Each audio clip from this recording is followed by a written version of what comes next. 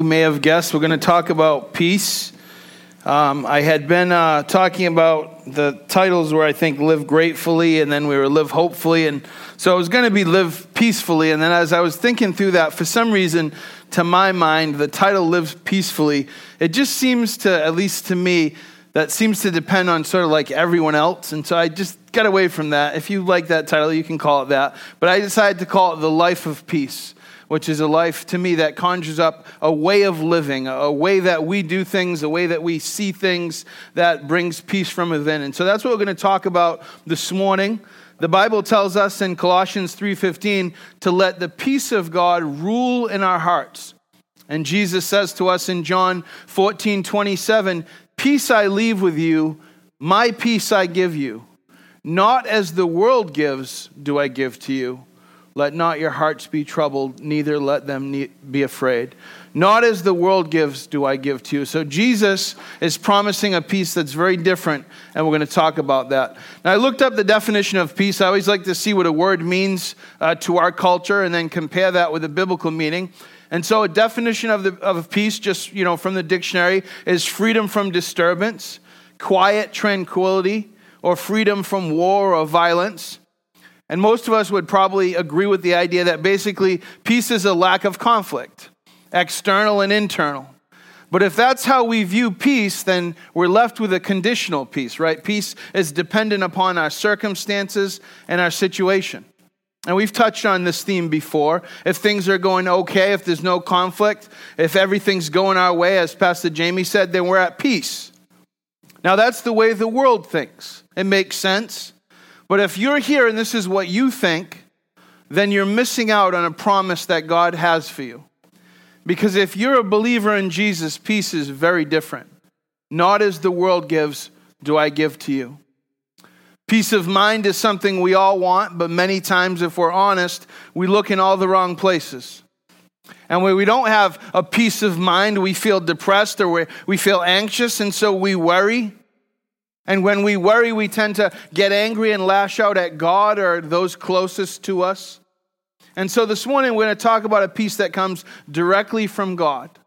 And that's our topic. And we always want to explore topics this way. We always want to look at a typical understanding of a theme or a topic and what culture tells us. And we want to compare that to what the Word of God says.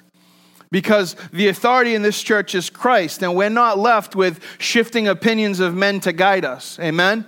Instead, our guide is the living Word of God, not our preferences or our feelings, not our emotions or our will. It's about asking God for His grace to help us live out His calling, as Paul commends us in Colossians 1, verses 9 and 10. And so from the day we heard, we have not ceased to pray for you, asking that you may be filled with the knowledge of His will in all spiritual wisdom and understanding, so as to walk in a manner worthy of the Lord, fully pleasing to Him, bearing fruit in every good work, and increasing in the knowledge of God. How are we filled with the knowledge of His will? By reading the Word. I'm going to kind of highlight the men's breakfast. We had Pastor Doug Cedarberg share. We had about 21 guys there. And if you missed it, you should check it out because it's always a great blessing. But Pastor Doug shared about how we should all want to be more like John the Baptist, who was remarkably unconcerned with everybody else thought about him. His concern and his living was for an audience of one. He lived to please God and to glorify Him. And so too often as Christians, our goal is to impress one another, to make it look like we have it all going on the outside, to polish the outside of the dish. And instead it should be to walk in a manner worthy of the Lord. Amen? And so this morning we're going to take a look at something everyone wants, yet few seem to find: peace and peace everlasting. So Father, at this time we'll dismiss our kids to South Coast Kids. Lord, we pray your blessing upon them as they go and have church. That your love for them be revealed, that your will for their lives be revealed, and that they fall deeper in love with Jesus Christ. It's in His name we pray. Amen. to feel like the situation surrounding them is unique, right? And there's a sense that this is true. I mean, the world changes and culture changes, and so there's some truth to that statement. But there's also another reality. Ecclesiastes 1:9 says, "What has been is what will be, and what has been done is what will be done, and there is nothing new under the sun."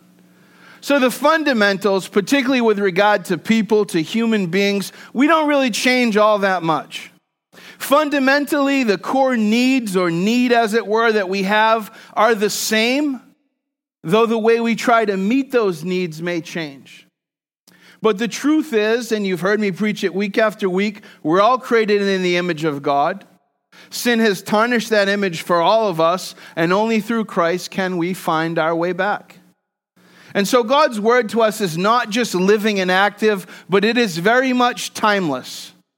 And it speaks uniquely and powerfully to all people at all times, to the very core of our being. Hebrews 4 verses 12 and 13 says, "For the word of God is living and active, sharper than any two-edged sword, piercing to the division of soul and of spirit, of joints and of marrow, and discerning the thoughts and intentions of the heart." It's pretty deep, right? Discerning the thoughts of intentions of the heart. You ever read scripture and it just, it hits you? We've said before, it's okay to be made to feel a little bit uncomfortable. We would never move, we would never change if there wasn't a little discomfort. And then verse 13 says, "And no creature is hidden from his sight, but all are naked and exposed to the eyes of him to whom we must give an account." That's all of us. Paul Harvey, the famous American broadcaster, anyone know who he is? And now you know the rest of the story, like 3 people. Now I feel really old. Anyway, he once said, "In times like these," it helps to remember, there has always been times like these. There's always been a human struggle to fill that void from within. So yes, peace is something desperately needed now. But it helps to remember that since the fall of man, this has always been the case. And it should encourage us that God is building his church, that the gates of hell will not prevail, and the kingdom of heaven will come. Paul writes in Romans 14:11, "For it is written," Paul's quoting from Isaiah 45, "As I live, says the Lord, every knee shall bow to me, and every tongue shall confess to God." That's every knee, that's every tongue. That's not just some. But until that time, we're called by Jesus to be peacemakers. In Matthew 5:9. So we want to explore what peace is in the biblical sense. In the Old Testament, as we saw, the primary Hebrew word for peace is shalom, and it has a rich meaning. Sometimes the English words don't quite convey the variety. It means harmony and wholeness, completeness, prosperity, welfare. It really refers to relationships between people. We see this in Genesis 34.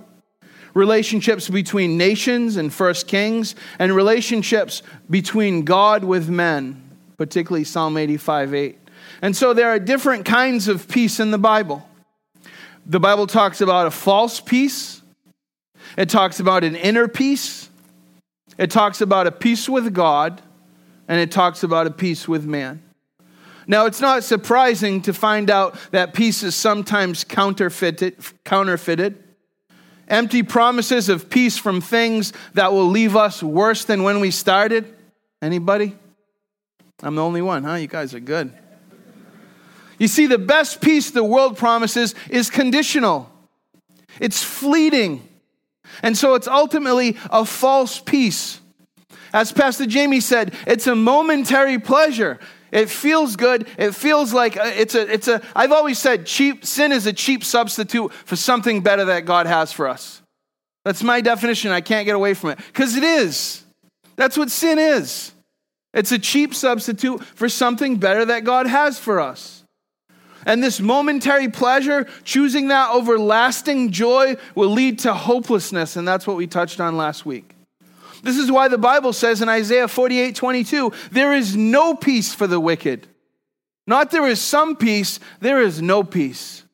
Our heart is restless until we find our rest in him. It's interesting to note that in Daniel 9:27, the Bible tells us the Antichrist will come and confirm a treaty that will bring about a temporary peace, which he will then abruptly shatter as he reveals his true colors. So even the strategy of the Antichrist will be to come as a peacemaker with a false peace. There's an enemy. There's a culture that promises the things that God promises, but they're counterfeits. And so we saw in the New Testament, the Greek word for peace is this eirene. And the key focus of peace is the advent or the arrival of Jesus Christ, as announced by the angels in Luke 2:14. Very familiar this time of year, peace on earth. Isaiah had predicted that the Messiah would be known as the Prince of Peace. And so it's only through Christ that we can have peace with God, and only that peace will keep our hearts and minds secure. Now, as Pastor Jamie came up and shared a little bit, and we've been friends for over 30 years now, and I'm pretty sure we share like parts of a brain. I know we read the same stuff, but it's all, I'm preaching on Philippians 4, just in case you're wondering. I'm going to come, Philippians 4:7 is going to be my first text, and so it's just God confirms again and again these things because it's his church, amen? And I've said before, he's not going to let me or Pastor Jamie or any of us get in the way of the message he has for you, his children. Amen? And so our main text will be Philippians 4, and many of us know well, as Pastor Jamie read, Philippians 4:7. And the peace of God, which surpasses all understanding, will guard your hearts and minds in Christ Jesus. Now, we read Scripture, and sometimes, it seems removed from our experience. And so for me, whenever I read this, all I can think of is when my father was sick with cancer. And there was a point where we knew that the medication was not going to work. And I remember him having this conversation, almost asking for permission, saying, I'm gonna stop the treatment. Kind of asking the family, and, he had fought, and we knew. And I remember, my father had been an atheist his whole life. He had only come to faith about 4 years before he got diagnosed. So we already had this amazing sense of God being at work. I was sober and in a program, so I was able to process this whole thing with him. And so we were praying for each other, and we were going through this difficulty. And my father would sit every morning in the garage with my sister, and they'd have a little devotion, and they'd light a candle. And I remember my brother-in-law talking to me, and he's saying, it wasn't fair for a million reasons. My father was only 56, worked out his whole life, all that stuff. But we had this peace in the midst of this amazing difficulty. Now, that doesn't mean we didn't hurt.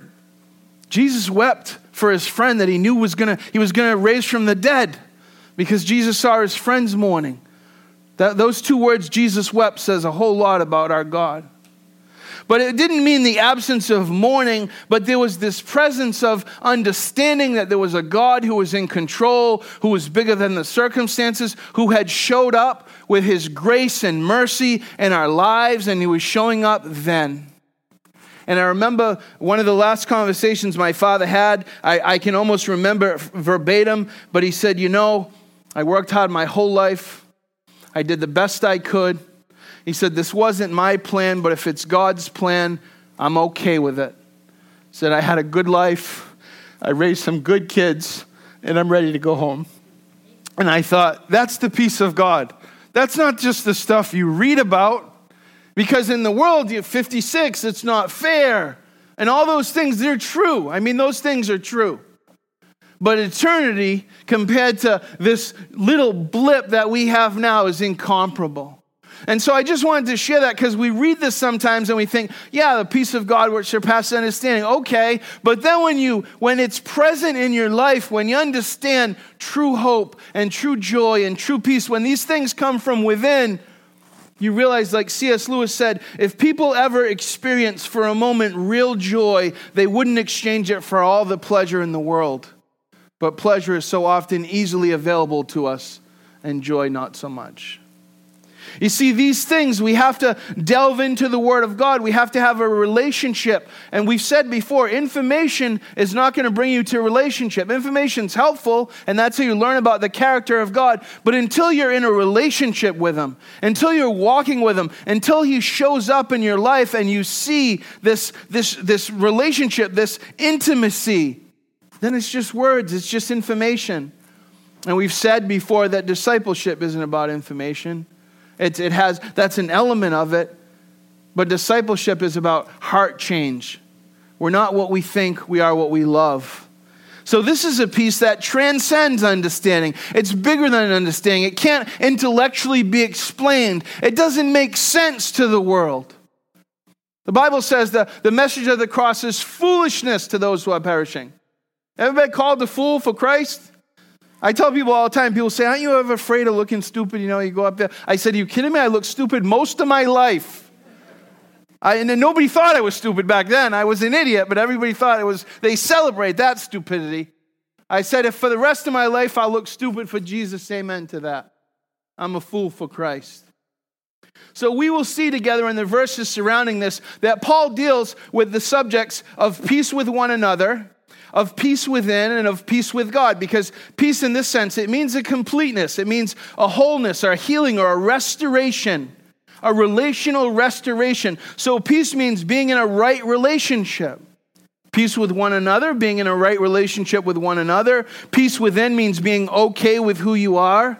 And peace with God means being okay with God. Now, if I were to ask you right now if you felt at peace, I maybe would get some different answers. There's a pretty good chance that most of us would answer that question based upon what's going on around us. How are our relationships? How's our health? Are we struggling financially? Here's the difficult truth. Our lives will never be conflict-free because of the system of a renewed mind is against the system of a depraved mind. That's why Paul says, I keep doing all the stupid stuff I don't want to do, all the stuff I know I should do, I don't do. Wretched man that I am, but thanks be to God for Jesus Christ. Let's turn to our main text, Philippians 4. If you find it in the church Bible, you can yell it out. 1177, thank you.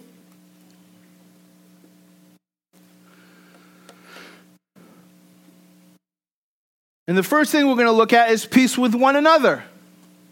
Paul tells us we need to be considerate about, and we need to be at peace with one another. Now, I know that's not the attitude of a lot of people today.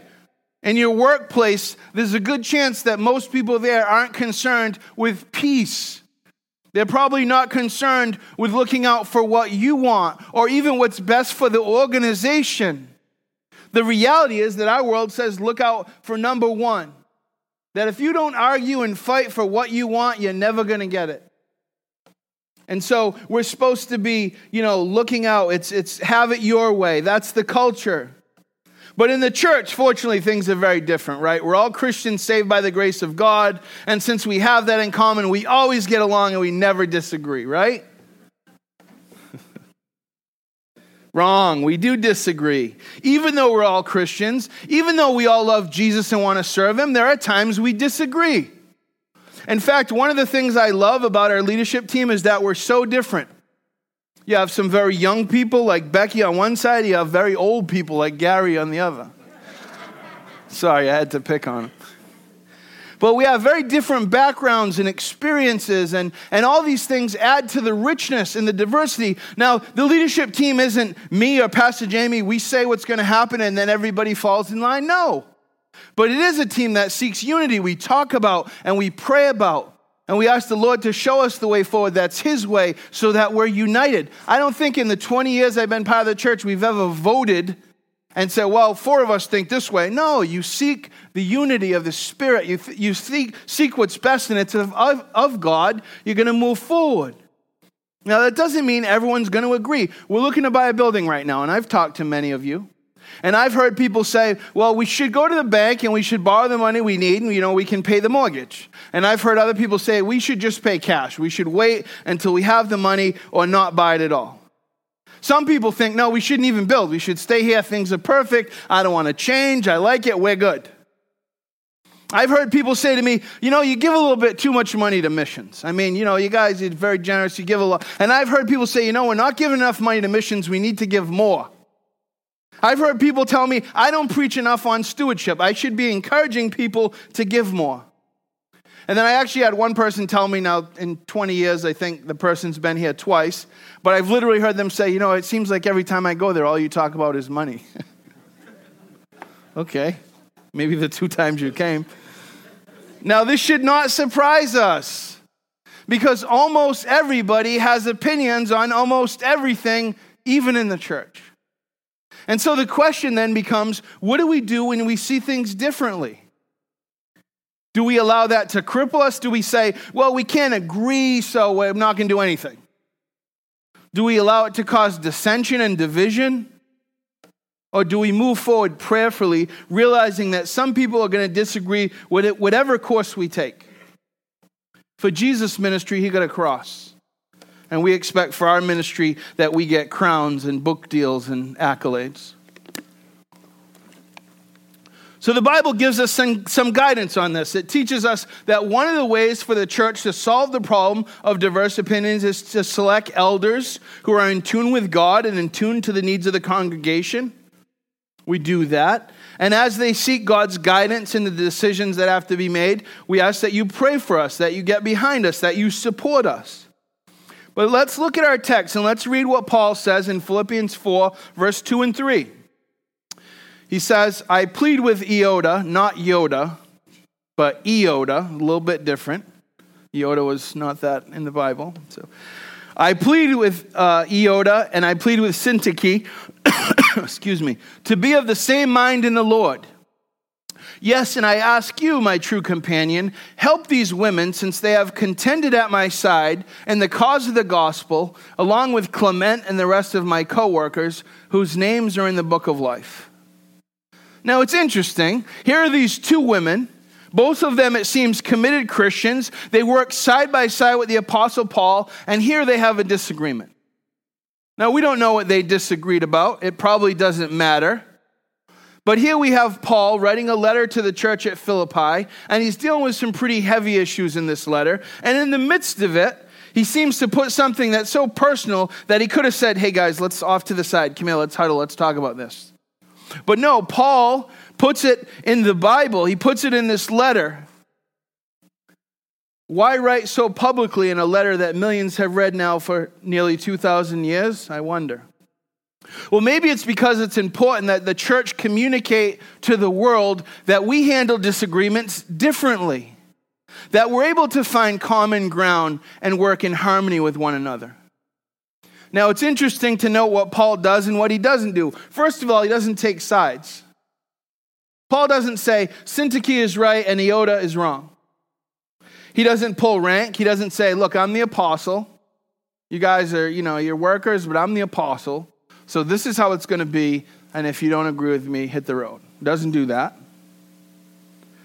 In fact, he encourages them to find common ground when they agree. And he says, I plead with you to agree with each other in the Lord.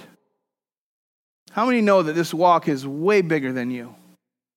It's way bigger than me. It's way bigger than South Coast Church. We're not trying to build an organization. We're trying to be part of the kingdom of heaven brought down here on earth. Amen?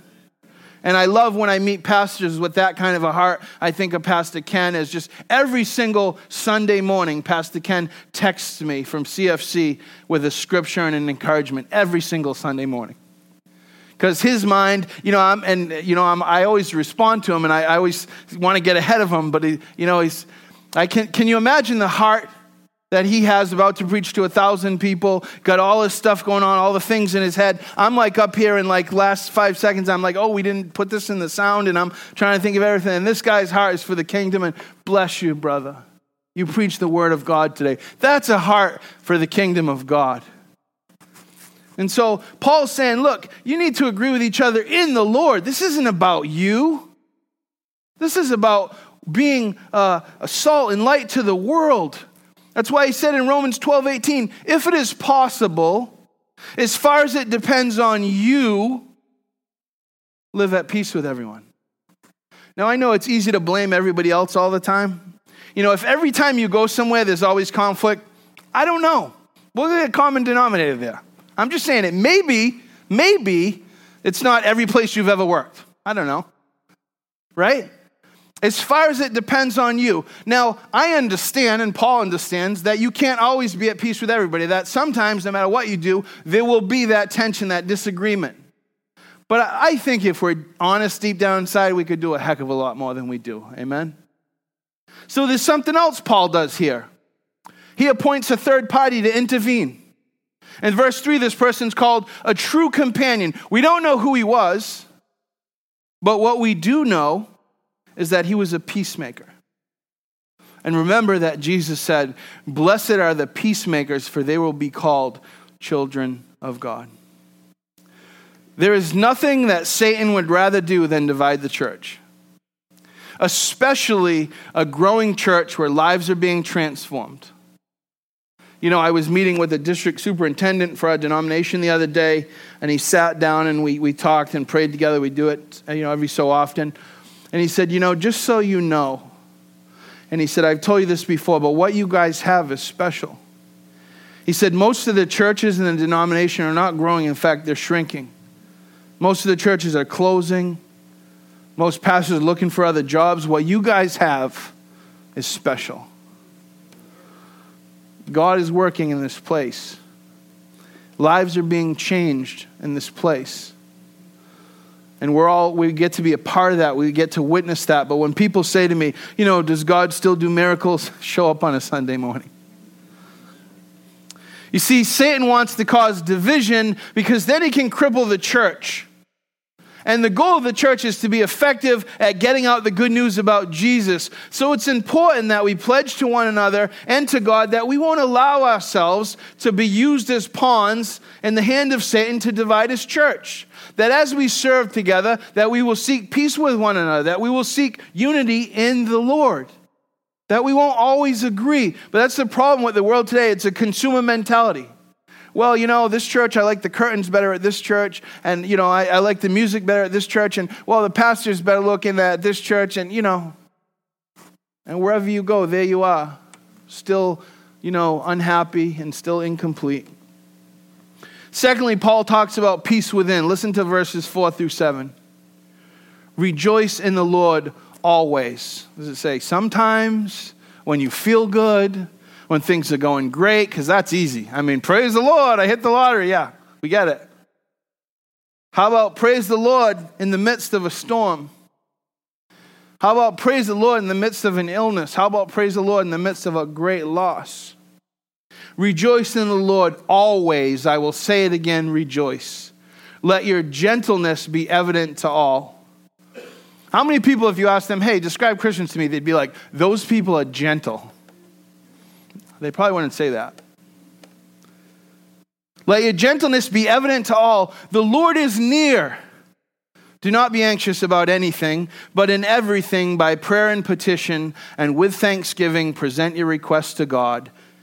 And, we like the last part. Everybody wants the peace of God, which transcends all understanding, will guard your hearts and minds in Christ Jesus. Everybody wants that. We're like, sign me up. But you got to go back. Because the first word Paul uses is rejoice. Rejoice in the Lord always. Again, I will say it, rejoice. Be gentle. Do not be anxious about anything, but in everything. And with thanksgiving, bring your prayer requests to God. So now it moves us from an act of how we think not to worry, trusting God, to now something we do. Because God wants you to have true peace by praying about everything. That's an act of doing. But in everything, by prayer and supplication and with thanksgiving, yet let your requests be made known to God. All things in your life are of concern to God. If they're of concern to you, they're of concern to God. The things that are concerning to my children are concerning to me just because of that reason. I don't look at it and say, well, that's a silly thing. What is she worried about that for? No, because if it concerns my children, it concerns me. Now, I might say to them, that's not really that important, or, I might redirect them. But the fact of the matter is, I'm going to address it. And I'm not a perfect father, right, Amelia? Close, but not a perfect father. And God is a perfect Father. We just sang about it. Good, good Father. So if we and all our failures and faults understand that concept, then how much deeper is that when you say, well, I used to think all the time, and, especially in the midst of my struggle, like people would be like, well, you need to pray to God. And I'd be like, if I was God, I would be like, dude, kick rocks. Seriously, you're a mess. Get out of here. Like there's people that have real problems and real diseases, and there's kids with cancer, and you're a schmuck, and you've had every opportunity in the world, and you keep messing up. Beat it. That's what I would say to me. Be like, yeah, no, I'm click. But God doesn't do that.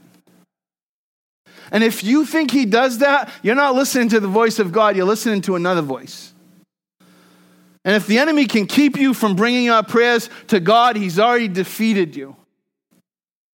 And my friend, God bless him, would always say to me, who cares what you feel? You're always talking to me, I feel like this, I think this. Who cares what you think and feel? What does the truth of the Word of God say? And that's why it's important that we know it. Because that peace of God will guard our minds. That peace of God will strengthen us. Because of the cross, we have access to the throne of God. Which is why it says, with thanksgiving. Why? Because the cross is a proof of God's faithfulness. In case you ever get to the place where you question God's goodness or his faithfulness or whether he keeps his promises, you just look at the cross. And then everything should come into pretty clear view. That this God, as Paul says, who did not withhold his son, why would he withhold any good thing from his children? In the presence of God, there is peace. Romans 15:13, may the God of hope fill you with all peace, with all joy and peace as you trust in him, so that you may overflow with hope by the power of the Holy Spirit. Practice the presence of God by prayer, because it is in prayer that we are transformed. Now, I don't know how you felt as you came to church this morning. Sometimes we're here and everything's going great. And we're praising the Lord, and we get to see our friends, and everything's good. But probably most of the time, we don't come to church feeling that way. Probably most of the time, we were on the fence whether or not we were even going to show up. I mean, I got to show up. I get paid to be good. You guys are good for nothing. Is that what they say? Something like that. Whoa. Sorry, Lord. It's a joke.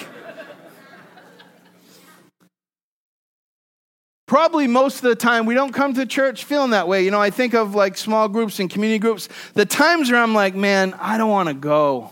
Like, you know what, you guys, I'm just going to, I'm tired. You can always come up with an excuse, right? And then as you walk through it and as you realize the times that you feel like you don't want to go, and those times you push through and you show up, doesn't God bless you? And doesn't you say, thank you, God, that you dragged me here against my will? It's that Aeschylus quote, then suddenly comes wisdom by the awful grace of God. That expression. Sometimes God pulls us, and we're so thankful. So next time you think, I don't want to do that, realize there's a blessing that God has for you, and the enemy's trying to keep you from that blessing.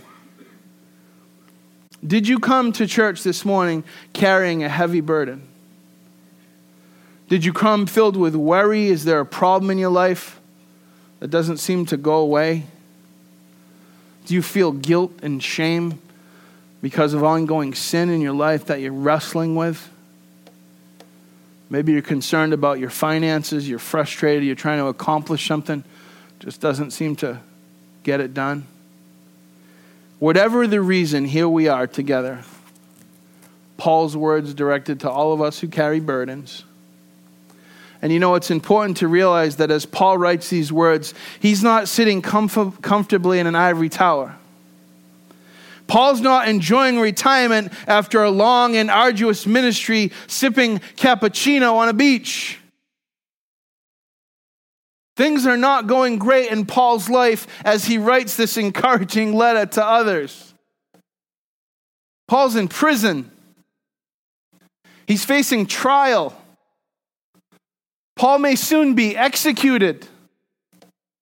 And yet in these verses, Paul writes for his hearers a formula for developing peace within. You see, it's not some idea that's separate from reality to Paul. He says, don't be anxious about anything, from his prison cell. But in everything by prayer and petition and with thanksgiving, present your request to God. In other words, what he's saying is, don't worry, let God handle it. Now, somebody's observed once that worry is the Christian's most popular sin because we don't even try to disguise it. Worry is so common, we're not even particularly ashamed of it. We come to church, we sing all the right words, and then we leave church and we forget that God is with us. We forget that we just sang about him being the Lord and the King. And we take all the burdens that we left in the midst of that song and we left at the altar and we grab them at the door and we drag them right back out with us. And then we wonder why we worry more and more as we get older and older. In Matthew 6, Jesus talks about worry. Therefore, I tell you, do not worry about your life, what you will eat or what you will drink, or about your body, what you will wear. Is not life more important than food and the body more important than clothes? Who of you by worrying can add a single hour to his life? And why worry about clothes? See how the lilies of the field grow? They do not labor or spin, and yet I tell you that not even Solomon in all his splendor was dressed like one of these.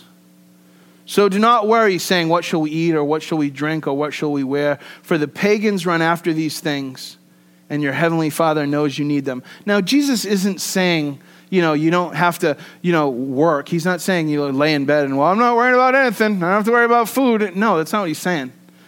And that's why he says the pagans run after these things. He's saying, don't let those things be the primary focus of your life. Don't let that be what you're going after.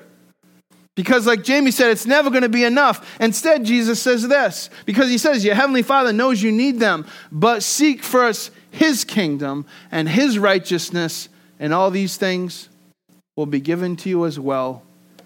Therefore, do not worry about tomorrow. Tomorrow will worry about itself. Each day has enough trouble of its own. I read somewhere once that 80% of the stuff we worry about never comes to pass. 80% of the stuff we worry about that has all this, all this space in our head, it never happens. Futile worry. And Jesus says it's all futile. Someone once said that worry is assuming responsibility that God never intended you to have. 1 Peter 5:7, cast your anxiety on him because he cares for you. And then finally, peace with God. Verses 8 and 9 are verses we need to read very often. And we touched on this a few weeks ago. Finally, brothers, whatever is true, whatever is noble, whatever is right, whatever is pure, whatever is lovely, whatever is admirable, if anything is excellent or praiseworthy, think about such things. Whatever you have learned or received or heard from me or seen in me, put it into practice, and the God of peace will be with you. You want to have peace? God wants you to meditate on what is holy. It's an act of thinking. Romans 8:6, the mind of a sinful man is death, but the mind controlled by the Spirit is life and peace. Psalm 119:78, I will meditate on your precepts. The precepts of God, the word of God is truth, purity, and excellence. So Paul's saying to us, here are some filters. Everything you hear, everything you see, pass it through these filters. And if it doesn't get through, then don't let it dwell. Don't let it reside in your mind and in your heart. There's an old saying, garbage in, garbage out. Paul's saying, look, if it's not true, don't welcome it. If it's not noble, if it's not right or pure or lovely or admirable or excellent or praiseworthy, don't let that find a home in your heart. And if you do that, you will have peace with God. God wants you to have true peace by putting into practice what you have learned. He wants you to trust him for everything, Philippians 4:6. The alternative is to worry, is to be anxious about everything. He wants to pray to him for anything. And finally, to meditate on what is holy. Do you remember the words that Jesus spoke to his disciples following his resurrection? The disciples are in the upper room. They're fearful from their lives. Their leader's dead. Their future's uncertain. Imagine that. You're a follower of Jesus. You're expecting him to come as a conquering Messiah. Your status is going to be elevated. He gets nailed to a cross and killed. How discouraged would you be? These guys are there filled with anxiety and worry and uncertainty, and Jesus appears in the midst of them, and the first thing he says to them is, "Peace be with you." The very thing they didn't have is the very thing he offered, and he offers it to each one of us today. And so, do you have it? Did you come into God's house with it this morning? Or did you come in carrying burdens that were too heavy to bear? And more importantly, are you going to leave those burdens, or are you going to continue to carry them? Jeremiah 2:13 says, "My people have committed two sins. They have forsaken me, the spring of living water, and have dug their own cisterns, broken cisterns that cannot hold water." They have forsaken me, the spring of living water. They have forgotten about who I am and what I've done in their lives, and instead they've dug their own cisterns. They've become reliant on themselves, on their own methods, on their own therapy or chemical or relationship or whatever it is. And the truth is, we will never find lasting peace apart from him, and God made it that way. John 16:33, "I have told you these things so that in me you may have peace. In this world you will have trouble, but take heart, I have overcome the world." Jesus promises us peace in him. It's his presence alone that guarantees our peace. He is Emmanuel. He is God with us. I'm going to close as the worship team comes up. And I read this. Maybe some of you have heard it. But it's the prayer of St. Francis, who's a Franciscan monk. And he says this, "Lord," and let this be our prayer, "Lord, make me an instrument of your peace. Where there is hatred, let me sow love. Where there is injury, pardon. Where there is doubt, faith. Where there is despair, hope. Where there is darkness, light. Where there is sadness, joy. O divine Master, grant that I may not so much seek to be consoled as to console, to be understood as to understand, to be loved as to loved. For it is in giving that we receive, it is in pardoning that we are pardoned, and it is in dying that we are born to eternal life." Please stand as we worship together.